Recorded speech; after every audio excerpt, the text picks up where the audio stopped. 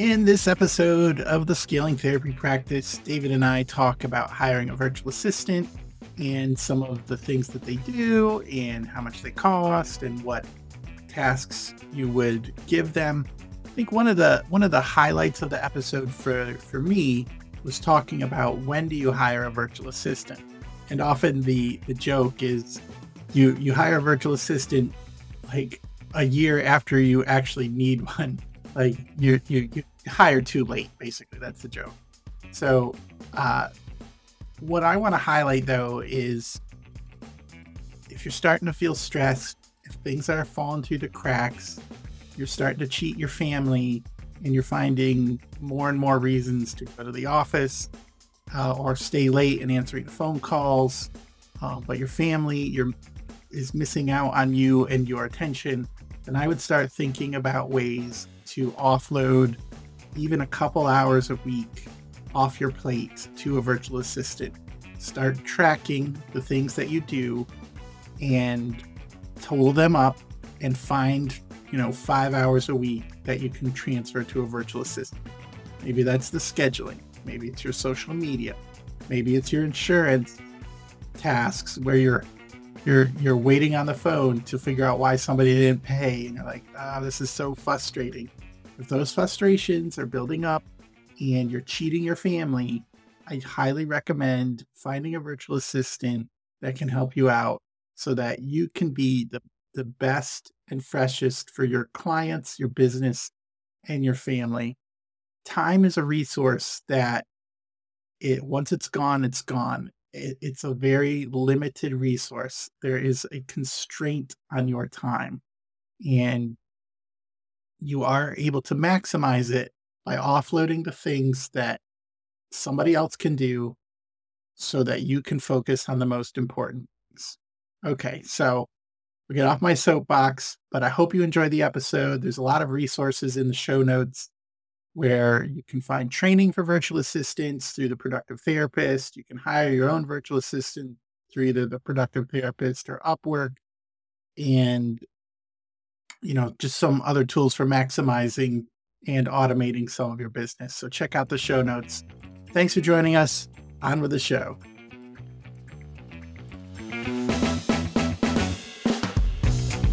Psych Maven is proud to support the Scaling Therapy Practice podcast. And if you are someone looking for ideas that are tailored to your own personal style on how to scale and grow your own impact and income as a mental health provider, we hope you might check out our free online assessment. If you go to stp.psychmaven.com, you can take our free personal inventory and find out what your builder type is as a helping professional. This assessment is quick and fun, and it comes with tons of customized resources with your results, so you can discover the best ways to scale that match your own personality. Find the assessment at stp.psychmaven.com. That is stp.psychmaven.com. Have fun with it. Welcome to the Scaling Therapy Practice. My name's James Marland. I'm with Dr. David Hall. Today we're going to be talking about adding a virtual assistant to your practice, a really awesome topic. Up first, David, do you have a tech tool or tip of the week? Well, I guess a virtual assistant is techie or just I will say co-receptionist. Co-receptionist.co is related to this because one of the things I'll share in this episode is I currently do not have any admin support in my office. And we're going to talk about virtual assistants, but we're also going to just talk about help of like when to get admin support of any sort. Yeah. And I have it's a virtual receptionist. It's the system. So if you come to my office, we have an iPad mounted on the wall, and we use this app called Co-Receptionist where people can come in and check in, and it will send a text message to their therapist that they've arrived. And it's not a very expensive thing, but it's a Indian-based company, co-receptionist.co. I've used them now for a few years. They have great tech support, and it's a really simple system. It's not very expensive, and it's a great way just to have an easy check-in process that we don't have to have a person sitting behind a desk to do. So that's my tech. Awesome.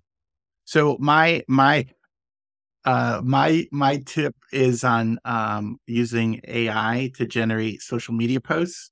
I Mm, just learned recently, I've been working with Chat GPT, and you can uh, ask it to write down a bulleted list of items.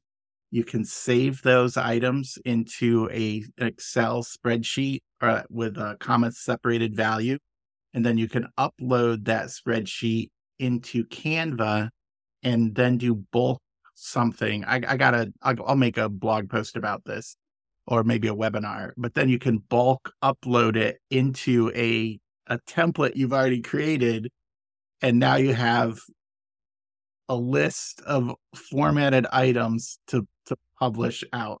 It is a massive time saver, and I'm mm. super excited about all the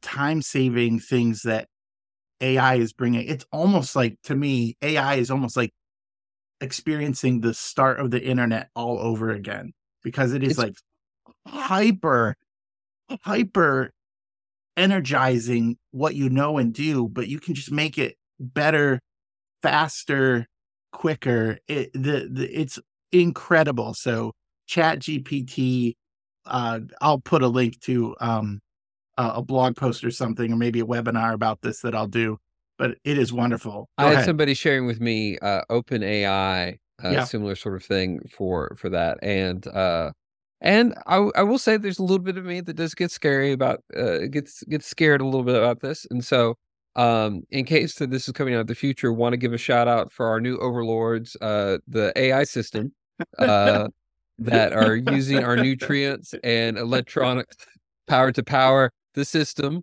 Praise be to We're at them. least a decade away from that. I think it's like, Let's find out. Uh, so, but wait, this is an before we, episode.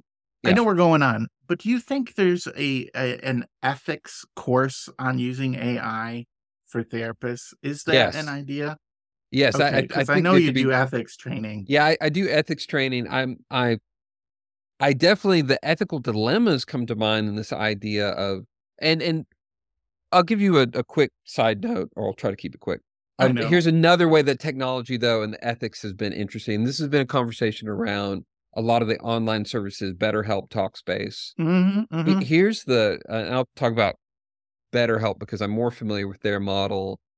Talkspace, one of the differences they use insurance-based models where basically BetterHelp, their pay system is I find problematic. And one of the things that at the time of recording, this is how they do it, is they set up the system of texting between therapist and client, Okay. which there are huge ethical issues I find with that because a Yeah. lot of how therapy has been designed is this idea of contained time. Because part of it is you're a lot of what people need, particularly people who are working through anxiety, is the ability to develop distress tolerance. And texting your therapist constantly is not Takes going to away do that. Yeah. it. Yeah, it does It away with that. erodes it. Yeah. And so this is a way that I think tech people have this idea of like, oh, you can text your therapist at any time. This sounds great. And for therapists, I'm looking at this from a behavioral science side of things. I mean, like, actually, there are huge ethical issues, not Hmm. just in the sense of boundaries and things like that. There The are also tech issues issues. Yeah. of it. Just because you can do it doesn't mean it's good, Hmm. because there are ways that this counteracts effectively dealing with anxiety. So I realize I've just torpedoed our chances of being sponsored by BetterHelp in the future, but I'm okay with that. I have friends who use it and they love it. So, but I'm not I'm not a therapist. So, Yeah. um, Anyway, anyway, so let's get back on track. let's get back. So I want to lead this conversation because as we've kind of talked about, there are lots of things we talk about that it's been more in my wheelhouse as a working therapist, but James has worked kind of all these support systems, Hmm. and you brought up virtual therapists or virtual assistants, and we Sure. definitely want to get into that. But I just even kind of admin support. So here's the Hmm. first question that comes to mind: Sure. when, if for a therapist listening to this and they don't have admin support, what are the markers that they should be looking for that should Yeah. trigger the thought of I maybe need to get some admin support? So, a little bit of backstory. For 3 years, I worked for a virtual assistant company where I interviewed therapists and assistants and matched them together, and it was wonderful. It fell within my need to create systems and help people, and I felt like I was doing this great uh, mission, to make the lives easier of these sometimes drowning therapist. So the question was, when do you know you need support? So I think one of the big indicators is when things start falling through the cracks. Like you have phone calls to make. A big thing was phone calls for us. You have phone calls to make, and you find that you're either not getting to them for days or weeks, and you know these people are looking for some sort of help and you're not responding to those calls, and it grates at you and you know it's there. The second thing with that though is, instead of waiting a day or two, you steal from your family. Like, Mm, you steal, somebody pays for this. Like, you're stealing from somebody. I think Andy Stanley, one of his books is like, yeah, Choosing to Cheat was the book. It was a wonderful book. You cheat somebody, and one of the indicators is you start cheating your family, or you cheat yourself. Like, you're working, you see clients all day long, and then you return emails and phone calls for 2 hours at the end of the night, because it's easier to cheat that yourself. Yeah. it's easier to cheat yourself and your family than the clients, and that's a huge indicator that when things start falling through the cracks. I think another indicator is money. Like, people always came to us with like, I'm leaving money on the table. I'm leaving money on the table. Like, they have spots to fill, but they can't fill them. Or people would cancel 2 days ahead of time, but they didn't have enough time to go through their list and get that scheduled in there. And they just felt like they were leaving money on the table. That's So with there's an scheduling. efficiency aspect of things, like when you're missing things that you feel guilty about, and also when you realize that you've gotten to a point of inefficiency that it's hurting your profitability in what you do. You're the bottleneck. Yeah. Yes. And I think that's a big hesitancy for people in wanting to add help is that I don't want to spend the money on it, but I think there's this tipping point that we can sometimes see when it's Mhm. happening. Sometimes we see it a little late, that I'm actually being less profitable because of my own bottlenecking of the Well, process. I talked to some people who had insurance. They were an insurance-based company, and they had, what are those things when they don't, error reports where they're not getting paid Mm, for it, and they would just work harder. Their solution their solution, instead of fixing up why they weren't getting paid from mm. the insurance company, was to just do another session or so. And so they were leaving, when you talk about leaving money on the table, you have a couple a week, it's thousands of dollars a month, and they would do that for years. I've heard stories of that, definitely. And I think something to kind of highlight too is we talk about admin support, of how different of an age we live in a few different ways. So for mental health historically, you typically had to have support Mhm. to run anything of any size, because you needed somebody to answer the phones, you needed somebody to check in clients, you needed somebody to do insurance billing, and so it was a rare office, I think, that didn't have at least somebody, at least one person. But technology has allowed us to do, part of how I'm able to run an admin-free office is, as I highlighted in my tech tip, I have a virtual receptionist. She has a Yeah. name. The receptionist name is Janice. We have like these running jokes about her, and because it's a text message, so it's a contact in all our phones with this fictitious person. Uh, I use for our phones, we have a phone system with an automatic phone tree, and so we don't have a receptionist answering phones. We have what kind of guides people to different voicemail boxes, and we have people that will return phone calls, mainly me. But we also, because we have online booking, people can request Mhm. appointments online, and we really direct people in that way. Phone calls are really designed like, I have a question that I can't answer easily. So I don't have a lot of phone calls to have to return generally. And so technology's allowed us to do this, and Yeah. I appreciate that. But then it gets to the point of when this question comes in, uh, and so there's of course in-person people you can hire, Hmm. and that could be any number of things that you consider, and that's more of an historical sort of bit, and still valid, and I think oftentimes we really want that. But to go into your stream of expertise, it's the virtual assistant.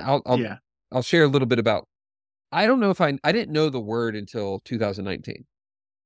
Virtual assistant. Virtual assistant. I don't Yeah. think I did, or if I did, it's not sticking out in my brain. I where it first came into my mind was a podcast episode I listened to on Teachable, which is the course hosting platform that I use. They have a podcast called Everything is Teachable. And one of their first episodes was with a course creator. Her name is Abby Ashley. Shout out to Abby Ashley. I haven't met her at this point, but she's guested on a lot of podcasts I Oh, follow. Savvy. Is that the Savvy Virtual Savvy. system? Oh, she's wonderful. Her system is the Virtual Savvy. She runs online courses training people to be virtual assistants. She has a community now. I think she does great work. But Hmm. she explained her journey of becoming a virtual assistant and then teaching other people how to do it. And I had not been familiar with the model before, but so I guess first question, James, so what is a virtual assistant for those who may feel like, what is a virtual assistant? Well, it's somebody who works for you, either a contractor or an employee, that does the work from their computer, not located in your office. Often they can work at different times of the day, or you can even hire somebody who works in a different time zone to do the work. It's more The work is often more asynchronous than synchronous. I know we talked about this an episode ago, where you give them work, they work on it, but you're not always working on it at the same time. Yeah. So a virtual assistant just if they're a contractor, they normally come with their own computer, their own, phone type system, or a way to get in touch with them, email, that type of stuff. If they're an employee, you provide a lot of those things for them, and you pay their taxes, and if they have any benefits, and you can control their contract or employees. You get to tell them when to sit in the chair and what they're doing, where a contractor said, basically, I'm really dumbing this down, this isn't tax advice, but it's basically you here's the job, you use your tools to do the job. Yeah, and we want to make clear, like, there are different rules in employment depending on where you're located, which state. Hmm. So we wanted to give the disclaimer. Neither James nor I are accountants or attorneys licensed in any state and jurisdiction. As you have questions, please seek out an appropriate professional. Anyways, I answered your question a little deeper than what you Well, wanted, but it is but it goes to the oftentimes there's distance, and the appeal for people doing this work often was the working at home. And you've talked about how even the world of working as a virtual assistant or well, hiring has yeah. changed since COVID, because when I first became familiar with the term 2019, virtual work felt a bit more novel. And Yeah, when I started in the company 2019, it was a benefit. Like, working from home, to be able to like create your own schedule and do those types of things and still get paid. Like, people that was like it was just something people were like, "Oh, wow, I can do this from home. This is great." And now, 3 years later, it's expected. Like, it's Mhm. it's almost like, "Oh, this isn't virtual. I'm done. I'm done." Yeah, Um, and there are all these different factors that lead to that. So, but you talked about that it could be an employee, it could be a independent contractor. That more often than not, it's an independent contractor for right. in the virtual assistant world. And you talked about they could be in different time zones, oftentimes different countries. A lot of Yeah. the appeal that people have for overseas based VAs is depending on the country and how exchange rates work. If you're a US based uh, employer or Hmm. contractor, person offering the contract, I guess you would call that whatever the terminology is, that you could be paying a wage that is less than what you'd have to pay for a US based person, but it is a very generous Right. based on cost of living exchange rate. Like, you're paying that person well. Uh, And not, I don't say that because I don't want people to have this idea that the goal is to squeeze some individual for as much as you can get, but just the nature of cost of living and things like that can be vastly different in different places, and that can make it, affordable. So what did they do when you would Oh, set up sure. virtual assistants with therapists? What were the typical tasks that the VAs would do? And the typical tasks is what you'd probably expect. Almost anything you can do with a computer and a phone. So one of the big tasks was taking phone calls or returning phone calls, checking the voicemail, the email, calling clients back, getting their information. Often the therapists or the practice owners would give us some sort of like script or criteria to go through to make sure they're a good fit, or there would be like, if they're not a good fit, send them to me and I'll take care of it. So we were like the gatekeepers of people that came in, and they would do the 15-20 minutes of getting their information, get them in the schedule, getting their insurance, verifying the insurance. um it was a great one of the main benefits, or a huge benefit of having a virtual assistant do the phone call, that initial call, is the therapist didn't have to do 30 minutes of unfunded counseling. Therapy. Yeah. Yeah, for there. So there was this barrier set up, but they did a lot of those administration data collection tasks. They would put them in the calendar, they would send out the paperwork, they would check on the paperwork to make sure it got in, they would check on the insurance or the payment processing. A lot of people liked getting the credit card before the first session, Mhm. just to put that in the system and you didn't have to track it down afterwards. I thought that was a really good, just like an ordering, putting something in the right order saves you time on the back end and some frustration on the back end. Mm. So they did a lot of things with insurance. So if those reports came in where the bills were unpaid, the error reports, they would call them or check the code. Often in the EHR systems, there's a code that says, you didn't add a birth date or something. Yeah. It tells you where to look, and it's an easy fix. So they would do the easy fixes, and if you had to call them, because some companies you still have to call, that was a giant time waster for the, not waster, but you know what I mean. It was just Oh, took a it could lot. be a waster. I've been on hold. I've been on You've been hold on talking those to calls? like it is, yeah. It Yeah. genuinely could be a waste of time. Oh man, like, so there's a little bit of, when you think about those types of tasks, uh like, what's the return on investment? So if it takes $20 to $40 for a virtual assistant, probably more than 20, um what what could you be doing with that time? What's your return on investment? And it could be you could see another client, or it could be you're going to survive. Like you're not going to burn out Yeah. as quickly. Like, I think we discount the survivability of being in charge of all of the things, Mhm. and being able to offload it. Okay, so it cost me, I'm not seeing another client doing this, but I love my life better, and I'm actually a better therapist because I'm not grinding it out to get these tasks done that somebody has to do. So there definitely is a return on investment, because you can make a lot more money with your hour than the virtual assistant can make with their hour. Like, they're Mhm. making money for you as they do those things. But it And that the that idea of going between, if someone's intrigued yeah. and they're deciding, well, should I go out and hire one directly or should I use a company? What's your advice on that? And where would they go for either of those options? All right, so I have two things on that. Being slightly loyal, I work for a company that provided virtual assistants, and I thought, the pros for the going to a company was they have a system, they've done this before. There's this institutional knowledge that they've worked with many other companies. You got to do a little research, but they've worked with other companies. They've seen your systems before. They know how to do it, and if they haven't done it exactly, like, they have the knowledge in there to make it work. You work things out and get it to up quicker. So I think there's up a little quicker.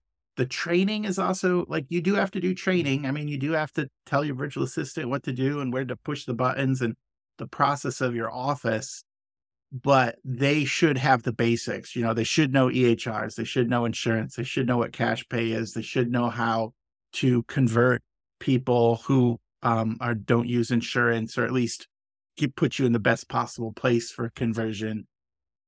They should know how to, like, the standards, like return calls in 24 hours or whatever the standard is. Like, and then you have, with the company, you have somebody that supports that person. So if you have a problem, there's an extra layer of management. Hey, I have a problem with their conversion rate, or they're not taking notes down. So you talk to their manager, you talk to the owner of that company. Hey, can you give them a little more training on this? So that prevents you, the owner, from doing all the training. I'm not saying you don't have to do some of the training, but there's a layer of accountability and training and working things out. And then this is the big thing, I think, with companies, is the landscape has changed with people staying. It just has. Like, virtual assistants, you can get somebody who stays with you 5 years, or you're going to get somebody that stays with you for 5 weeks. Like, I haven't figured that out particularly. When I worked for the past virtual assistant company, what we tried to do, and it worked most of the time, was we made them our employees. So they were our employees. We paid their benefits. We paid their wages. We did engagement type things, so they felt like they were part of a company, part of something moving, gave them ability to move up in the company. So it created that employee type environment where the idea was they were supposed to be more loyal, to the company. It worked, but it was still a work in process. So, the disadvantages is cost. It's much more just expensive costs to go through more. a company, because you're basically paying two entities in that. You're paying Yeah. for the VA time, and you're paying for the management of the VA time. Yeah. And I will say, like, my first venture into using a VA, I used an independent company. It was a premium, but I also felt, for having never had a virtual assistant before, Mm-hmm. I didn't know what I didn't know, and having a company was really worth it. So, resources for that, there's the productive therapist Uriah Guilford, Yeah. who's a friend of the network, and so want to highlight him. And I know there are other companies there. If someone, though, was felt pretty organized, let's say we have a natural systems person in place that feels pretty Sure. confident in being able, like, where would you go about trying to find somebody who's freelance, not through an agency? Facebook groups, So my initial thought was something like Fiverr. Yes, or Upwork. Upwork are really good resources. Sometimes you can find people who are looking for long-term contracts, and sometimes not. If you're looking for a general virtual assistant, maybe not somebody who's going to do like your phone calls, but you need somebody for social media and stuff. Mhm. Jess, oh man, hold on. This is where I want to pause the episode and look it up. I'll put it in the link, but she had Don't Panic Management. Sorry, Don't Panic Management. I did some consulting with her. She actually did consulting for us, and her system was wonderful. So Don't Panic Management, they do podcasting and like newsletter, like the general virtual assistant things. I do think, and this could be my bias, I do think it's very difficult to train a general virtual assistant to do the calls. I think somebody there has to be some extra training. It's just harder, and your I think for the more therapy specific work, unless you contract with somebody, you found somebody who had done that before, that was part of their resume, but then they're going to charge more. But you should pay them more, because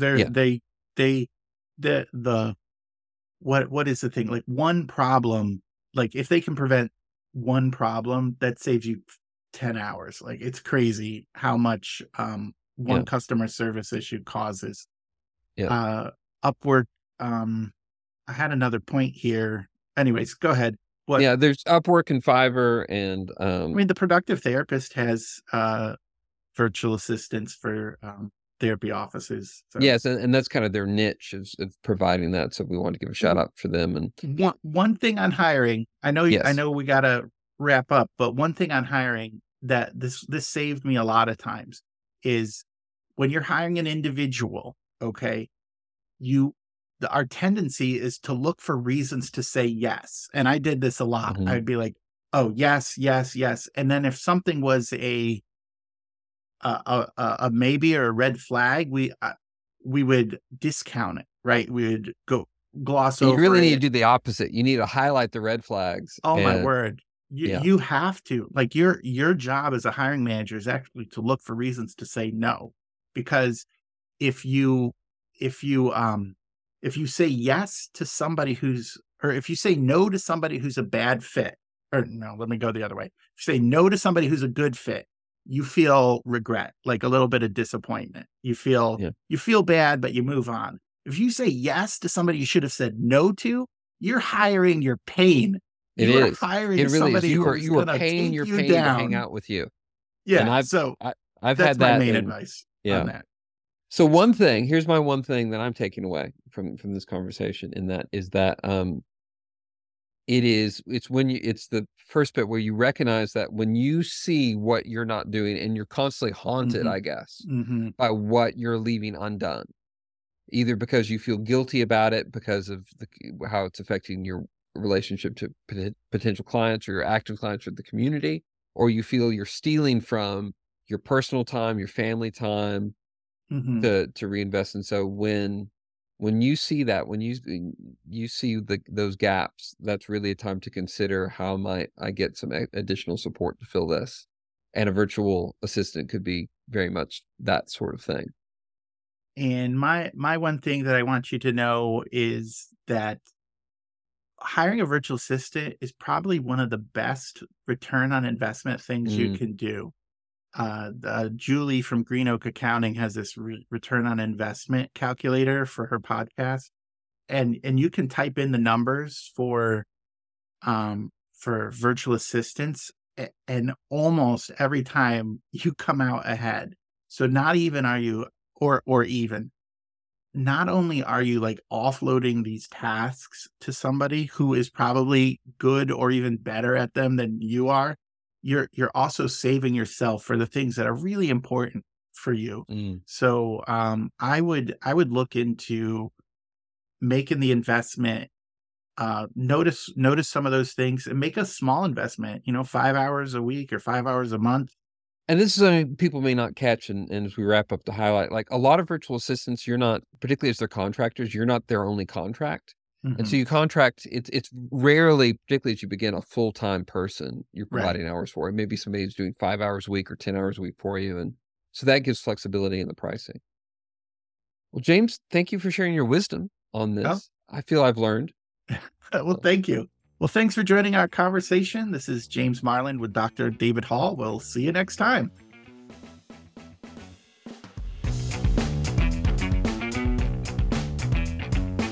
Thanks for listening to the show. We did have a lot of resources and things for you to look at. I wanted to make a highlight of a few of them, and also to let you know that all these links are in the show notes.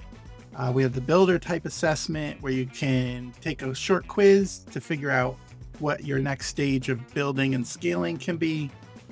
David mentioned co-receptionists. I have a blog post on making bulk content with AI, which is taking some quotes and things and using Canva to generate lots of content quickly. Choosing to Cheat, great book by Andy Stanley. We mentioned several places where you can find a virtual assistant.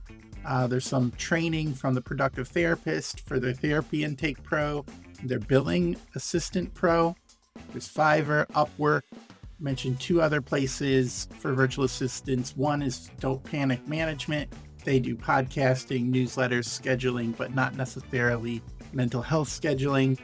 Virtual Savvy was mentioned, and that's for I think there's two things there. One is where you can find virtual assistants, but also virtual assistants can be trained to start their own business and to become their own contractor. And finally, two last resources. We have therapy therapy for your money. That's with Julie Harris. She has her return on investment calculator, and almost whatever number you put in, almost every time, virtual assistant comes out as a good investment. And then finally, some more resources from Psych Maven. Well, hiring a virtual assistant is one of the better investments you can make, and I hope you take some of these resources and make some good decisions with that. The Scaling Therapy Practice is a podcast that is for education and entertainment purposes only. We're not giving legal advice or tax advice. If you happen to need legal advice, tax advice, we recommend that you find a professional in that area so that they can support you with your needs. Scaling Therapy Practice is part of the SciCraft Network. See you next time.